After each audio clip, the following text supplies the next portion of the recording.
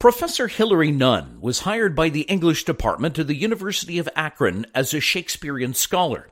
Her current work is fascinating, investigating recipe books from as far back as the 15 and 1600s, something Dr. Nunn says can provide a glimpse of everyday life during that time period. It shows how what was considered everyday then is so different from what we consider everyday now.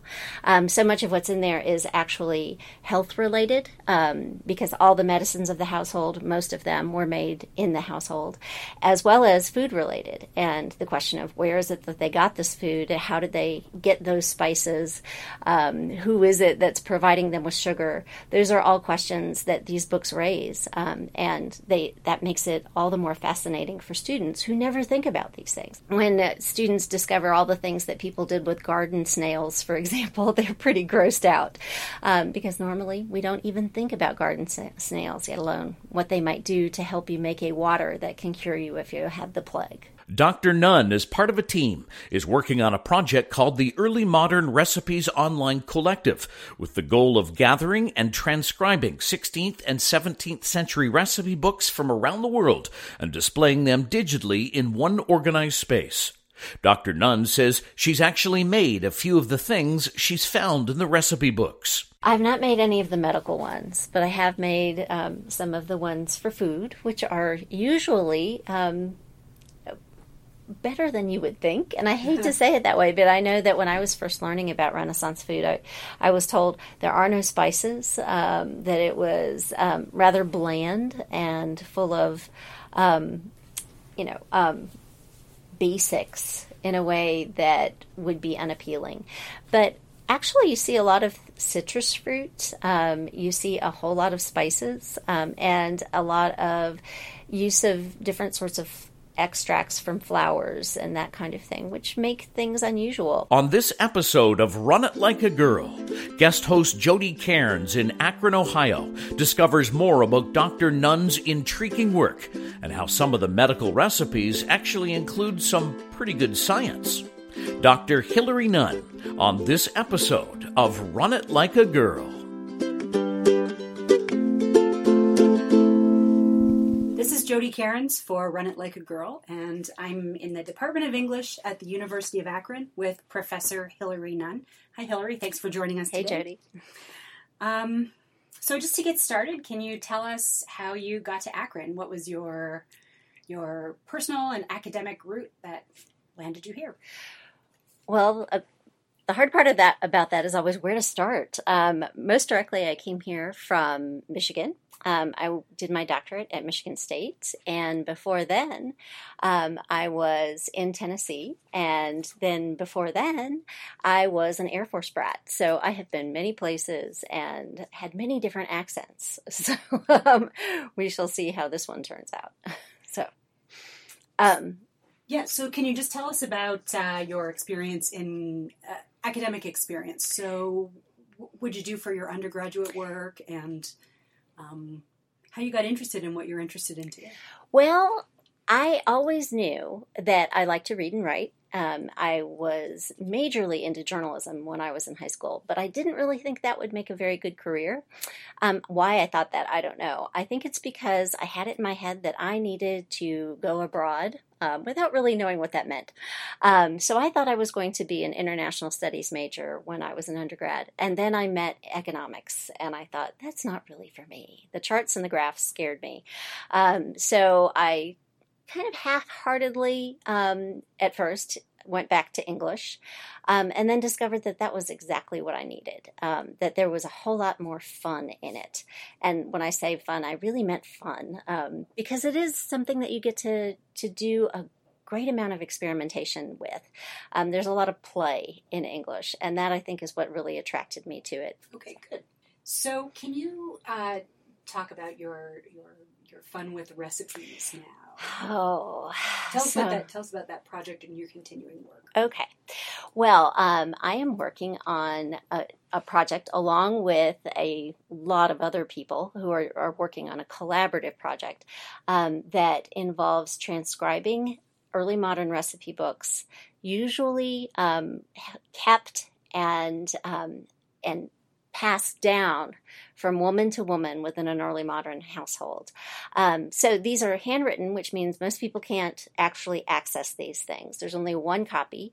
That is until somebody can actually make them legible for others in the wider world. So even when a library might take digital images of these books, they are written in 17th century hands, 18th century hands, which can look really odd to people who are encountering them now. And that's not even considering people who don't know cursive anymore. So our job is to take these works, transcribe them, often with the help of students.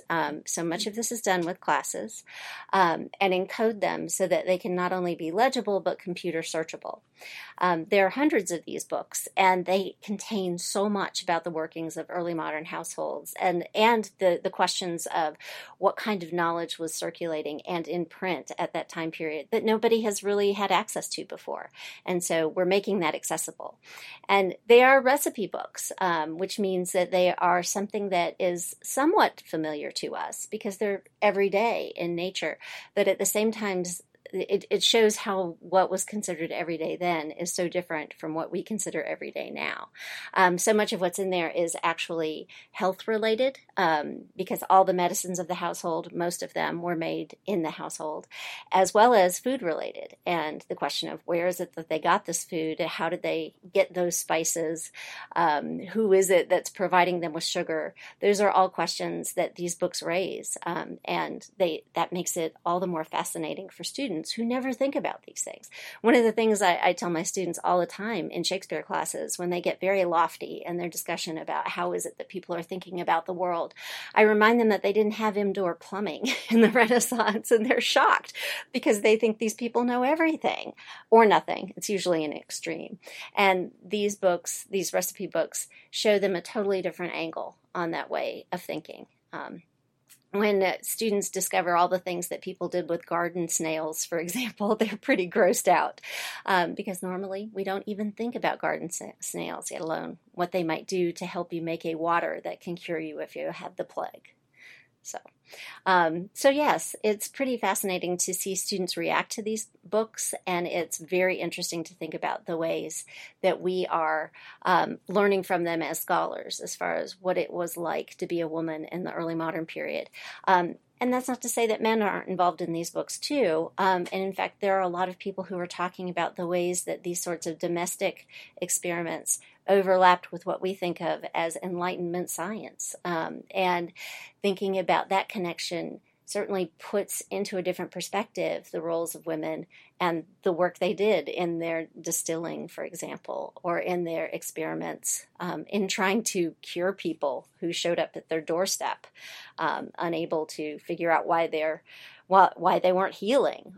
There's so many recipes, for example, for old sores, which just make you realize how trying life was at that time and how much experimentation people had to do in order to figure out what is the cure for this thing. Can anything be done for this person? Something that you just said about these recipe books is that they help you understand what a day in the life of 17th century woman or whatever the date was. So can you tell us what a day in the life of any woman you've met from these recipe books? I mean, do you have a favorite? What was her life like? Oh, well, there are several people who are very interesting to me. One of my favorite people right now is Elizabeth Downing, and then she, for some reason, she actually met with some success. She had a pretty wide network. Her text is actually held at the College of Physicians in Philadelphia, and her book influenced her son, who was a pretty big mover and shaker in the Puritan movement, enough that he paid to have someone copy it. And then somehow or another, that book got passed to a woman named Anne Layfield. And it's interesting because why Anne Layfield is one of those questions that my collaborator, Rebecca LaRush, and I have never been able to answer. We have lots of ideas, but nothing quite has solidified yet.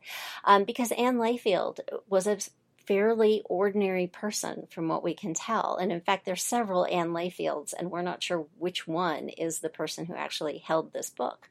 But Anne Layfield, too, seems to be connected to a lot of very important people because she cites them in the margins of her recipe book as sources for what it is that she is writing down. One thing that we think this recipe book shows that's kind of interesting is that there's a kind of recipe that's written down for city use and a kind that's written down for country use. So it shows that it may not be daily life, but there's this sense that you have to be prepared for living in either place, and that depends on season. It depends on it, and it affects the availability of your ingredients. So that's something that happens in this particular book, because it shows not necessarily the rhythms of one particular day, but the rhythms of a season. And you'll see those rhythms in a lot of different books where there are recipes that you make at certain times of year because of availability. Like all butter is made in May, for example. And so enough for the whole year? Enough for the whole year. So I don't know what was so much better about the butter in May, but that was the thing. Yeah. So that kind of seasonal rhythm is something that these books make really clear. There are people, however, whose lives are just so remarkable, and their recipe books highlight that. Anne Fanshawe, for example, was the wife of a diplomat, and so she has recipes for all kinds of things from different places, Portugal and Spain, as well as from Ireland. And she collected these when she was traveling around with her husband, and they were in a great deal of political intrigue at the time, so they often left in the middle of the night to get out of certain places and go to other spots.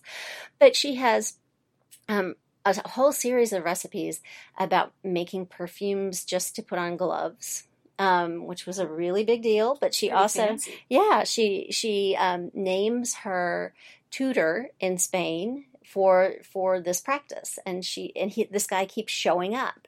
So there's a guy named Francisco Moreno who was walking her through this process, and she could count on him. He was there and reliable, and it was important for her to remember his name and to give attribution to him.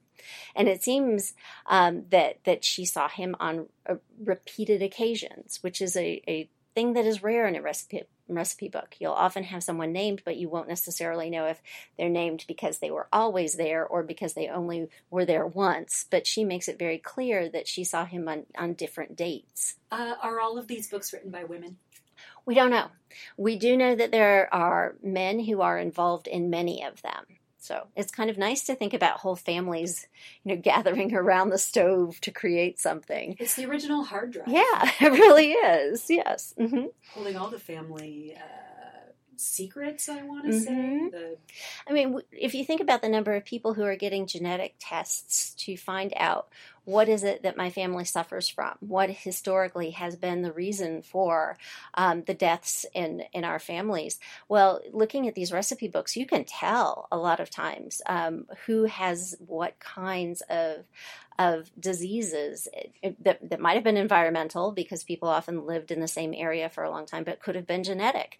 There are lots of families where it's really clear that digestive issues are part of what they suffer from. Others, there are some whole families where everybody has gout. You can just tell. There are a lot of issues with that kind of thing.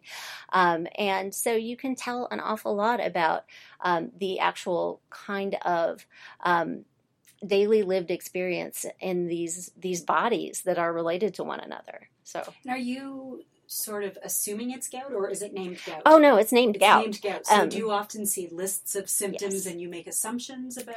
Well, in recipe books, you can see that there are multiple kinds of ways of treating gout. So the idea might be that, well, this one works in the spring, but I'll try this one later on, or when this one loses effectiveness, you have another one to go to. Sometimes it can come with a kind of sense of desperation that that there will be something that you can see that they tried and it didn't work, often because there's a big X through it. Oh, well, that's good. Notes, right. Notes for next time. Lots of notes in these books. And so you can tell that there was an awareness that not everything would be right for everybody. So you wanted to mark that this recipe didn't work, but you also wanted to keep it around just in case it worked for someone else. Wow. So, yeah. Mm-hmm. Are you seeing recipes, medicinal recipes, treatments for both physical and mental ailments? Melancholy is something that there are treatments for. Of course, melancholy was considered to be a actual physical problem, which manifested itself in mood. And so, I mean, in that sense, it's not unusual for our way of thinking. But it wasn't as if diagnosis had that much to do with the idea of an interview, for example. It was about what kinds of physical symptoms were exhibited and how was it that you would treat those symptoms. So that's something you would see there quite often. There's also one of my favorite things, actually, about these books is green sickness, which was a disease that was peculiar to girls at puberty, where we would often... It sounds like anemia, but there's also a psychological component to it that young girls would get very pale and they would get very listless, and their blood was considered to be very slow. and so there are many treatments, and later in this period they start using a lot of metallic cures. So ground up steel would be something that would go into the pills, but the earlier kinds, and yeah, they made pills. That to me took a while to realize. Like they would make, yes, they would press them. Mm-hmm. But earlier in the period, it's one of the few places where you see exercise given as a cure. If you have green sickness, you should take this and then follow with exercise. And so that's an interesting way for us to think about a kind of prescription for what to do. If you find exercise speeds up the slow blood. It speeds up your slow blood, and it raises, we would say it raises your endorphins. They didn't talk about it in that way, but that it would elevate your mood. And if all of that didn't work, and in fact, sometimes the first thing people would think about as a cure is just to marry her off, because the idea is that her body is all closed and it's ready for sex, and that as soon as she's opened up, everything will be fine. So I know the language of close and open is very strange in these books, but it is very much related to sex, and that cured a lot of things. Yeah. So, do you see yourself using sort of our modern knowledge of medicine to sort of make diagnoses of these folks who are popping up in these families? I try not to, but I'm sure I do. When you see these kinds of cures, it's often hard not to judge them as, crazy or dangerous or nonsensical. But because we know so much more. Oh, of course. Right. But in the day, like, how inventive. Right. And the actual science behind some of it is not terrible. So, I mean, there are very few. One of the things I just want to say, because I think most people, when they first hear about Renaissance medicine, think it's all about bloodletting.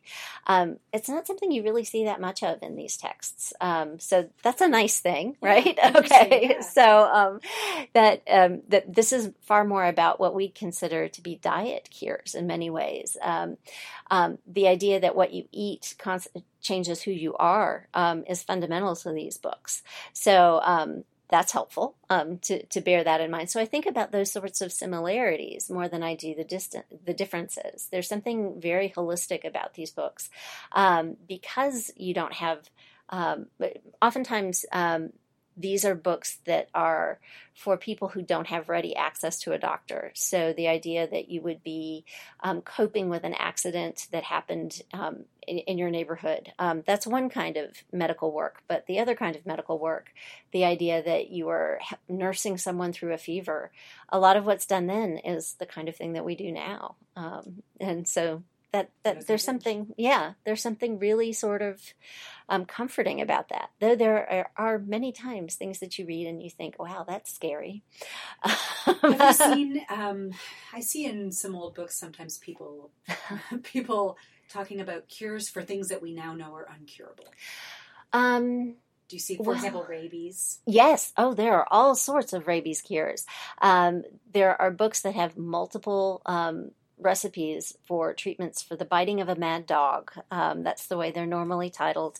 And it will be specified in some cases whether this is a cure for an animal, in case your horse was bitten by a mad dog, or a person.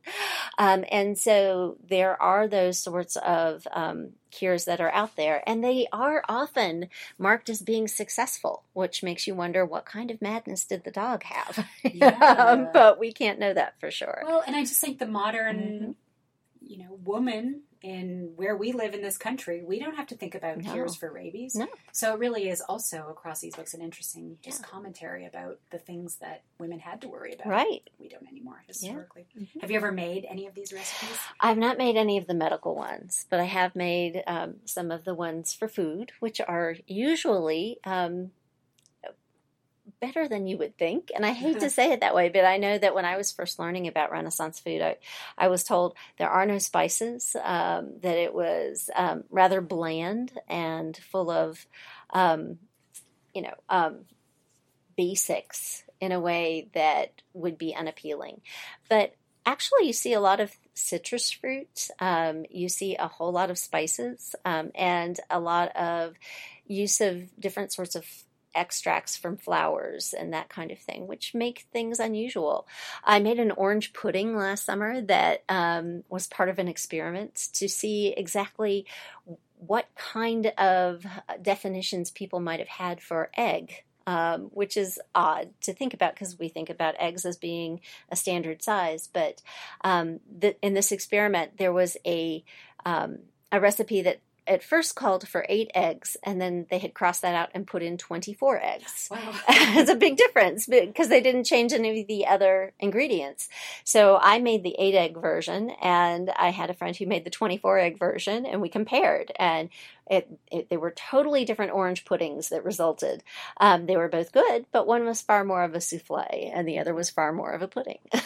So really sometimes the only way you can know what you're dealing with is to make it. And so last summer I also made ink with a colleague, and that was really interesting because, how did you do that? Well, you have galls, oat galls, and vinegar, and a vinegar that you make from beer, and this is what you put together, along with some other chemicals that, of course, they just happen to have. I don't know how they knew what they were doing.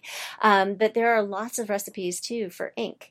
And they do come out with different consistencies. So guar gum is in ink. I still don't know how you would get guar gum if you were somebody who was working in the country in England at that time. But evidently you had to have it to keep your recipe book. So. Yeah, of course. Yeah, that's pretty great. That's great. Here's the tough question. If you could talk with your 20-year-old self, what advice would you give her? Well, it's funny because some of the things that I would say, and that I realized as a result of our conversation, I'm not, now that I've thought about it, I'm not sure that I would actually benefit from some of the things I would say, because one of the things that I thought I would say in answer to this question was trust your instincts more, because I always have felt like I worked really hard to cover all my bases, but in retrospect, I don't think I would undo any of that. I don't think I would want to, for example, not have done the internships that made it clear to me I wanted to be a professor. But I do think having more initial faith in those abilities would have been a really nice thing. I think I had some ideas early on that I wasn't quite sure I should follow up on. And if I had when I first had them, who knows what difference that would have made. So I think that's something I definitely would have said, that being cautious is a great thing in most situations, but there is something about that love for what it is that you really want to do, that you shouldn't really, toss aside, that there are things that you have to pursue, because if you don't, you're going to regret it. And to simply take that to heart more, I think that would have been a really valuable thing. Thanks so much for being here with us. Oh, no, thank you. Today's episode of Run It Like a Girl was hosted by the multi-talented Dr. Jodi Kearns. Brian Long was the producer. Web design and technical assistance provided by Dan Moak. And music courtesy of the talented Brooklyn Gillichuk. On the next episode of Run It Like a Girl, Caroline Granger grew up on the farm fields of Prince Edward County, south of Belleville, Ontario. And it's to the county she would return after a decade abroad. The single mother of 3 planted 10 acres of vineyards and became a pioneer in the now thriving wine industry in Ontario's Prince Edward County. Vintner Caroline Granger on the next episode of Run It Like a Girl.